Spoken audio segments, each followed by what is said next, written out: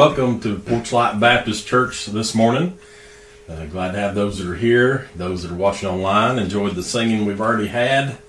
And this is our 4th annual homecoming celebration day. So we usually do this the first Sunday of September, but this year we pushed it up to the second Sunday because of our commitments at Northside. But they're having their homecoming today, and we're having ours today. And so it's good to be here. And didn't really have a lot of special things planned. We are going to have a big meal after the service, and I've had to smell it cooking all night, and I'm ready to eat. So this is probably not going to take very long. No, I'm just kidding. However the Lord leads us this morning is what we want to do, and we're going to continue in our Gospel of John sermon series. John chapter 5 be taking our text from. John chapter 5, we're going to look at verses 19 through 24 this morning, Lord willing. John 5, 19 through 24. I've got several other verses we'll be looking at as well as these. There in John chapter 5, starting with verse 19, the Bible says, "Then answered Jesus and said unto them, Verily, verily, I say unto you, the Son can do nothing of himself, but what he seeth the Father do. For what things soever he doeth, those also doeth the Son likewise. For the Father loveth the Son, and showeth him all things that himself doeth, and he will show him greater works than these, that ye may marvel. For as the Father raiseth up the dead, and quickeneth them, even so the Son quickeneth whom he will. For the Father judgeth no man, but has committed all judgment unto the Son, that all men should honor the Son, even as they honor the Father. He that honoreth not the Son, honoreth not the Father which has sent him. Verily, verily, I say unto you, he that heareth my word, and believeth on him that sent me, hath everlasting life, and shall not come into condemnation, but is passed from death unto life." Father, thank you for the reading of your word this morning. I'm praying now that you'll help us as we try to preach for just a few minutes on this text. And Lord, we'll pray that you be glorified. Keep us out of the way. In Jesus' name, amen. Well, we pick up here where we left off last time. I don't remember when we last were in here. It's been a few weeks as we've been preaching at Northside. But we pick up where we left off last time. If you remember, previous to these verses, Jesus had gone back to Jerusalem for the Jewish feast. And while he was there, he stopped off at the pool of Bethesda. There's where he met the man that was the impotent man, is what the Bible calls him. Had an infirmity for 38 years. And when he healed this man, this immediately caught the attention of the Jewish hierarchy there, the leadership of the Jews. And they got extremely upset. And just for context's sake, I want us to look at that. Look back up there, starting at verse 8.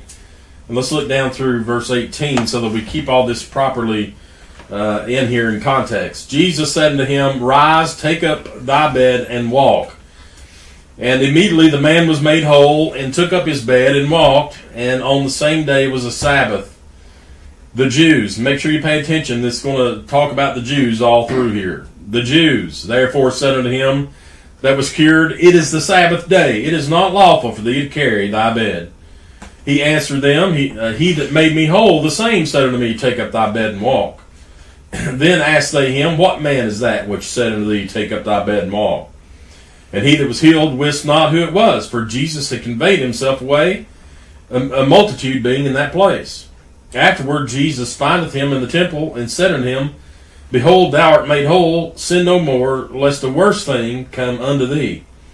The man departed and told the Jews that it was Jesus which had made him whole. And therefore did the Jews persecute Jesus, and sought to slay him, because he had done these things on the Sabbath day. But Jesus answered them, My Father worketh hitherto, and I work. Therefore the Jews sought the more to kill him, because he not only had broken the Sabbath, but said also that God was his Father, making himself equal with God. All right, so we find that the whole reason the Jews, and notice it mentioned them 4 times in just those few verses, verses 10, 15, 16, and 18. And of course this would encompass all Jews, because the whole theme of it is how Jewish unbelief of Christ, their disbelief, their rejection of Christ. However, it's really pointing more toward those leaders, the priests, the scribes, the Pharisees, the Sadducees, these people that claim to be in charge of the religious system of the Jews, to keep the laws and to make sure everybody else kept the laws and all this.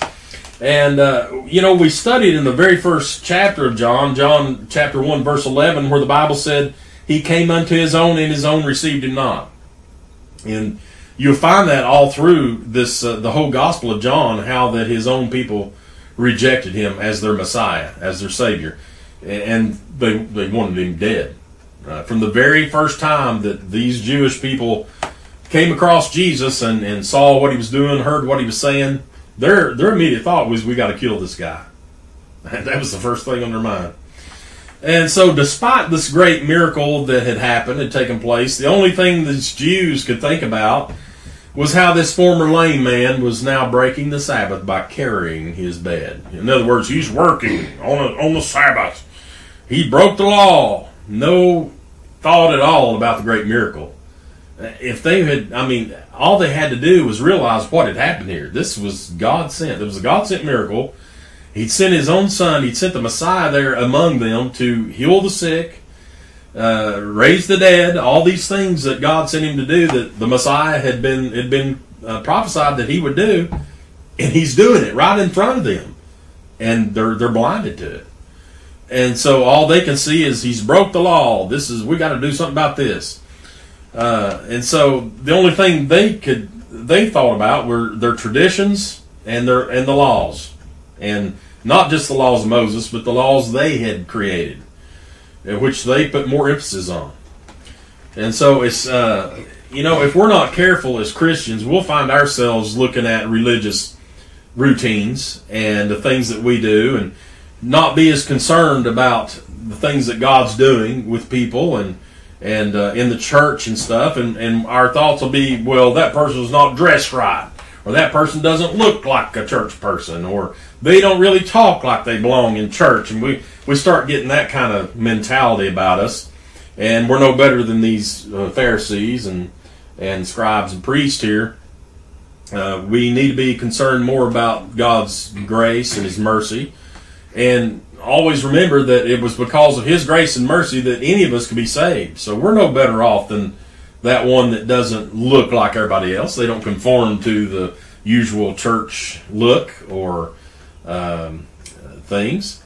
But as soon as these Jews discovered that Jesus was the one that made this miracle happen, or cause this man to break the Sabbath, Jesus' fault, they turned their attention away from that man that was healed and turn it on Jesus.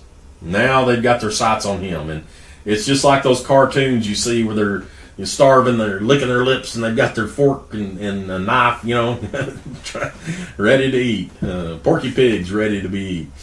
And that's what they look at Jesus like. They're ready to devour him. Now look again at verse 16. It said, and therefore did the Jews persecute Jesus and sought to slay him, because he'd done these things on the Sabbath day. And so to persecute him means they were opposing him. They were trying to ruin his character. They're openly accusing him of breaking the law. He's a Sabbath breaker. And so what they do is they start a smear campaign against Jesus. And they want everybody to know about it. This man has broken the law. This man's a no good. He's up to no good. We've got to destroy him. They want to destroy his popularity because he's getting really popular. They want to destroy his testimony because he's saying things that they've never heard before. He's saying things that God said that they've never seen anything about that. And so their whole premise here is to destroy Jesus. It says they sought to slay him. Wow. You talk about just flying off the handle real quick. This guy's broke the Sabbath. Let's kill him. Boy, they were ready for that, wasn't they?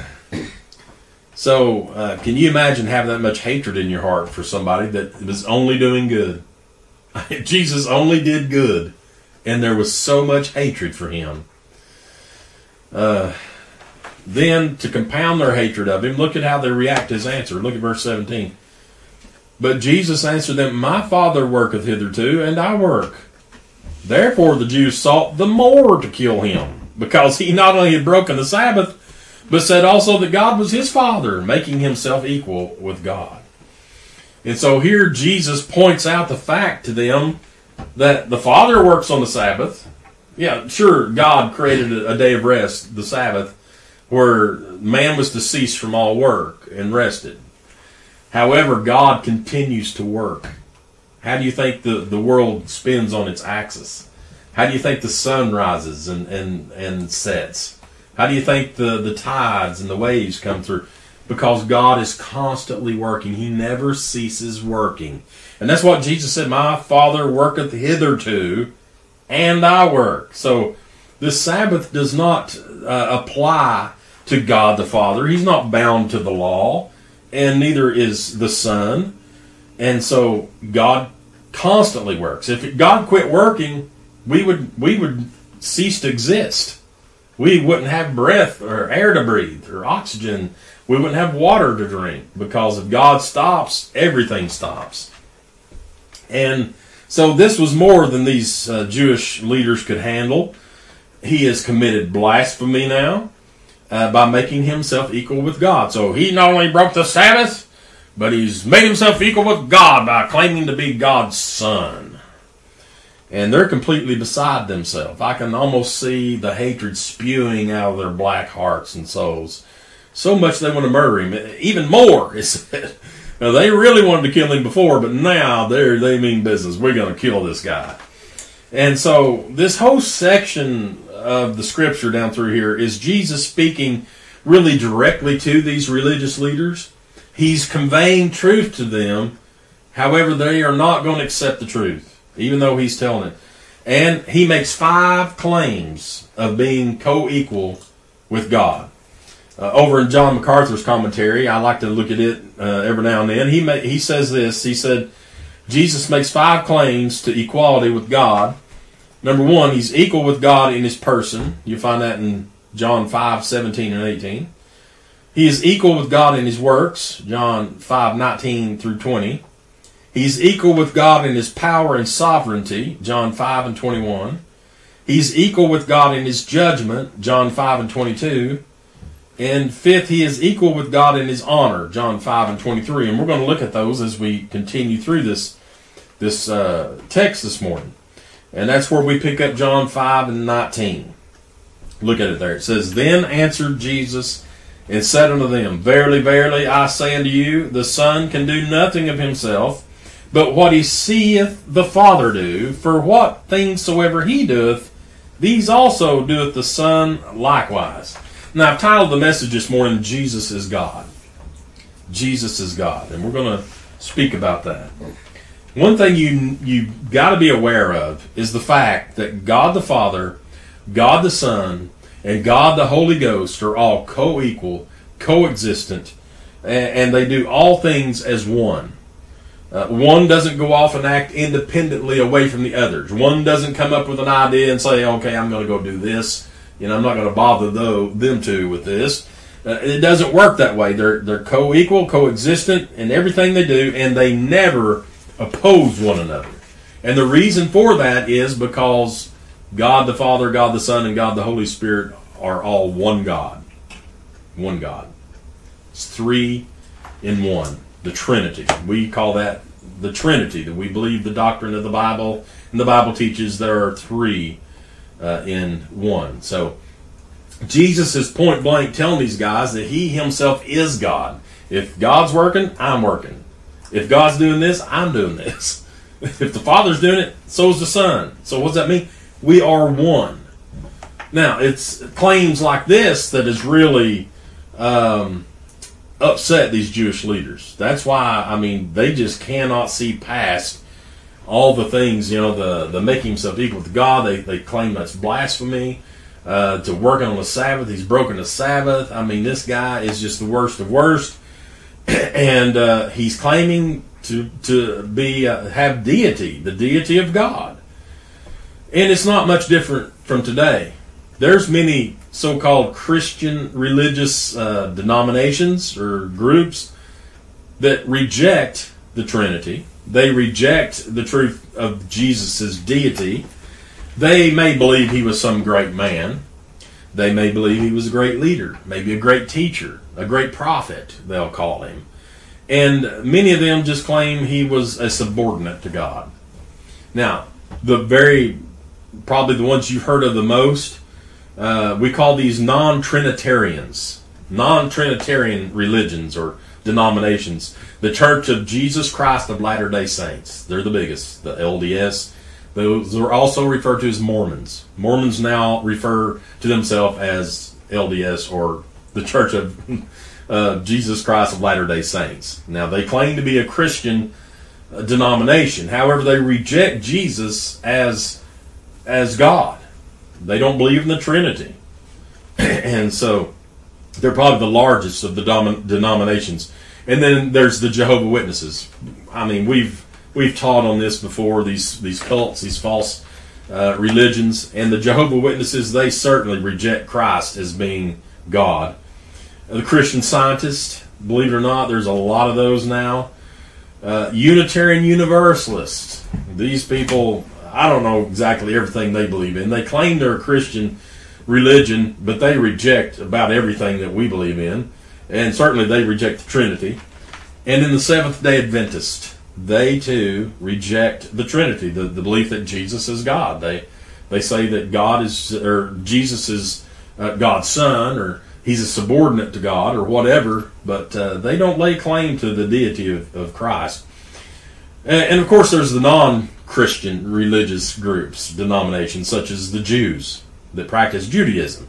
That's who Jesus is dealing with right here. They rejected him then, they reject him now. And so they certainly don't believe Jesus is God. They don't believe he's their Messiah, even though he is. There's Islam, which started in Saudi Arabia. They claim to be the oldest religion in the world, in history. We know it started over in the same area there of the Middle East, like Jesus is in at that time. And we have the Muslims over there, and you got the Jews, and they're against each other, and they're all wanting to claim the same land, and it's always a battle. But they're probably the largest of these groups, and they of course reject Christ as God. There's Buddhist. That of course started in India. Which most religions, these false religions, do begin in India. India is a huge place. I mean, it looks small on a map if you look at it, but the amount of people that's in there, it's probably only second to China of having the most population. And all these false religions come out of there. Buddhism, that comes from India. Of course, it traveled from India to China, where they practice Buddhism. That's the number one religion in China. I believe 95% of the people in China are Buddhists. There's the Hindus. They started in India, and we know they reject Christ. And then there's the Sikhi that started in India. And so those are probably the 5 largest non-Christian denominations or religious groups that reject Jesus Christ. They all reject him. The Gospel of John actually started out by announcing that Jesus is God. Look at it if you want to. John 1, 1 through 5. John 1, 1 through 5. The Bible says, "In the beginning was the Word, and the Word was with God, and the Word was God. The same was in the beginning with God. All things were made by him, and without him was not anything made that was made. In him was life, and the life was the light of men. And the light shineth in darkness, and the darkness comprehended it not." So, we have the fact right there. The Gospel of John keeps pointing back to the fact that Jesus is God. He's the Creator. He's the one that brought light to the world of darkness. And he was rejected as that light that shone in darkness. The darkness comprehended it not. They refused to accept him or believe in him. And so the truth is, if you reject Jesus as being God, you might as well reject the entire Bible. Because that's the whole theme of the Bible, is showing us Christ is God. I mean, that's all throughout the Bible. Look at verse 20, back in our opening text now. Back in John 5 and 20. Jesus goes on, continues speaking to these people. He says, "For the Father loveth the Son, and showeth him all things that himself doeth, and he will show him greater works than these, that ye may marvel. For as the Father raiseth up the dead and quickeneth them, even so the Son quickeneth whom he will." Now this statement is going to blow them away. By Jesus claiming to have the power of life. That's what this means. That word quickeneth means to give life. And so, of course, they believe that God gives life. God's the creator in their minds. He's the creator, even though John said in the beginning was the Word was with God, the Word was God, and nothing was created without him. And so Jesus was there at creation, and he is God. And so these religious leaders here, they're going to really be upset at this, because having the power to give life is the greatest power on earth. I mean, that's what men seek, the power to be able to give life. And they claim they can. They claim that they can do this. But without God giving them life, they would have no power or ability to give anything life. So it's all God that gives life. Well, Jesus says, the Father quickeneth them. In other words, gives life to them. He says, even so the Son quickeneth, gives life to them whom he will. So he not only can give physical life, but he gives spiritual life, life everlasting. Look at verse 22. "For the Father judgeth no man, but hath committed all judgment unto the Son." Now I remember preaching on this several years ago back at one of our former churches. And there was a couple that came there, and they heard this, and after the service, they said, "I had no idea. I've never heard that before. I never heard that Jesus was the one that judged. That, I thought God did all the judging." Well, he does. It's through Jesus, through the Son. And so God does judge, but it says he gave all judgment unto the Son. It's Jesus the one that judges. And it goes back to the fact that he is God. If anyone has the power and ability to be able to judge anyone, it would be Jesus. He's also referred to as the Son of Man, because he came here and lived as a man in the flesh and sinned not. But so many times we try to compare ourselves with other people. We can look around at our neighbors or our co-workers or friends or other family members, and we say, "Well, we're much better than they are. Boy, look how they live. We don't live like that, so we're a lot better than they are. We don't talk like they do. We're a lot better than that."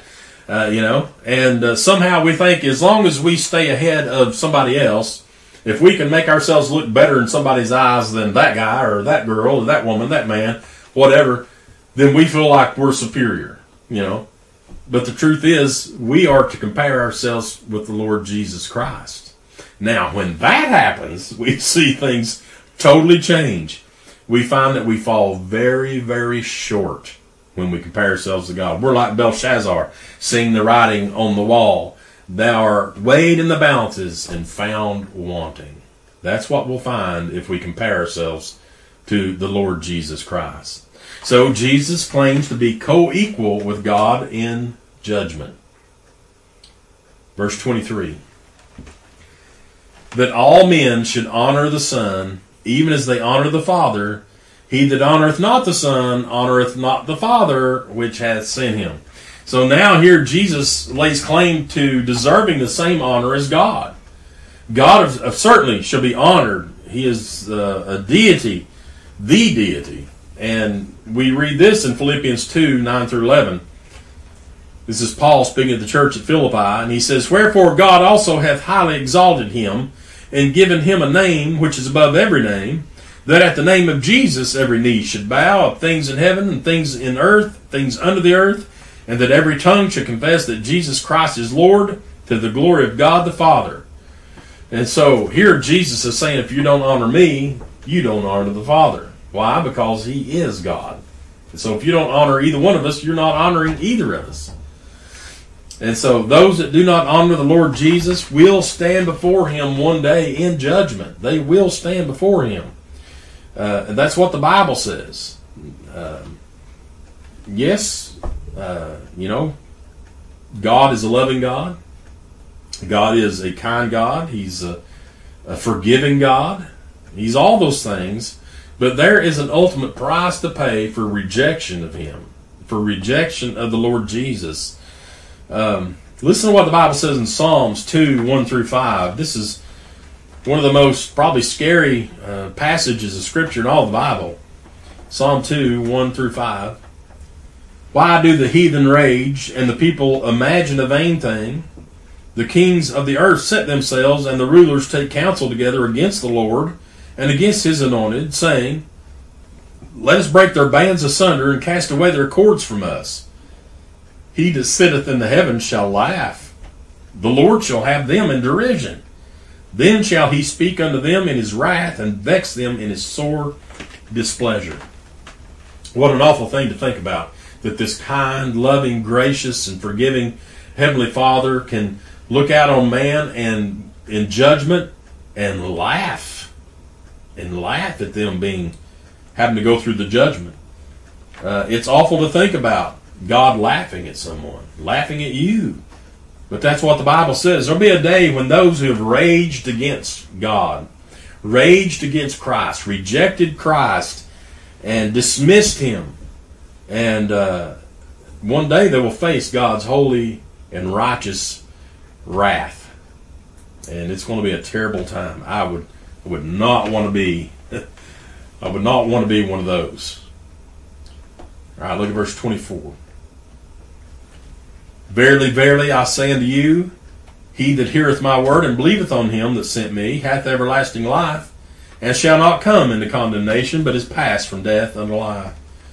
So Jesus gives them really the answer that they need to make sure that they have everlasting life, to make sure that this does not happen to them. It's simple. Believe on him and believe in the word. Believe in the words that he says. Believe in he that sent me. Why? Because he that sent me and I are one. So if you believe in that, you believe the word I'm telling you, then you can have everlasting life. And so we know they rejected him despite hearing the truth. And I think about all those in this world who think they're so smart. You know, there's people, I talk to these people sometimes at work or meet them somewhere that don't believe in Christ. They don't believe in Christianity. They don't believe in any of this. They have different beliefs. I've told you about the one president of our company that believed himself to be his own God. He rejected the fact that there was a God above him, that he was above all. And when it came to himself, he was his own God. This is horrible, horrible thinking, and it's tragic. The world thinks that Christians are so stupid, that they are so smart because they would never be so gullible and fall for those things that these so-called Christians believe in. They believe in Christ. They're ignorant. They laugh at us for congregating together to worship God. They make fun of us for praying. They make fun of us for things that we lay claim of that Jesus did, or, you know, the Lord was good to me. They think that's ridiculous. What do you mean the Lord did that for you? That was just, luck or something like that. And, they call us names for believing the Bible. They call us holy rollers, Bible thumpers. That's a big one. They love to refer to people like us as Bible thumpers. Look at those Bible thumpers over there.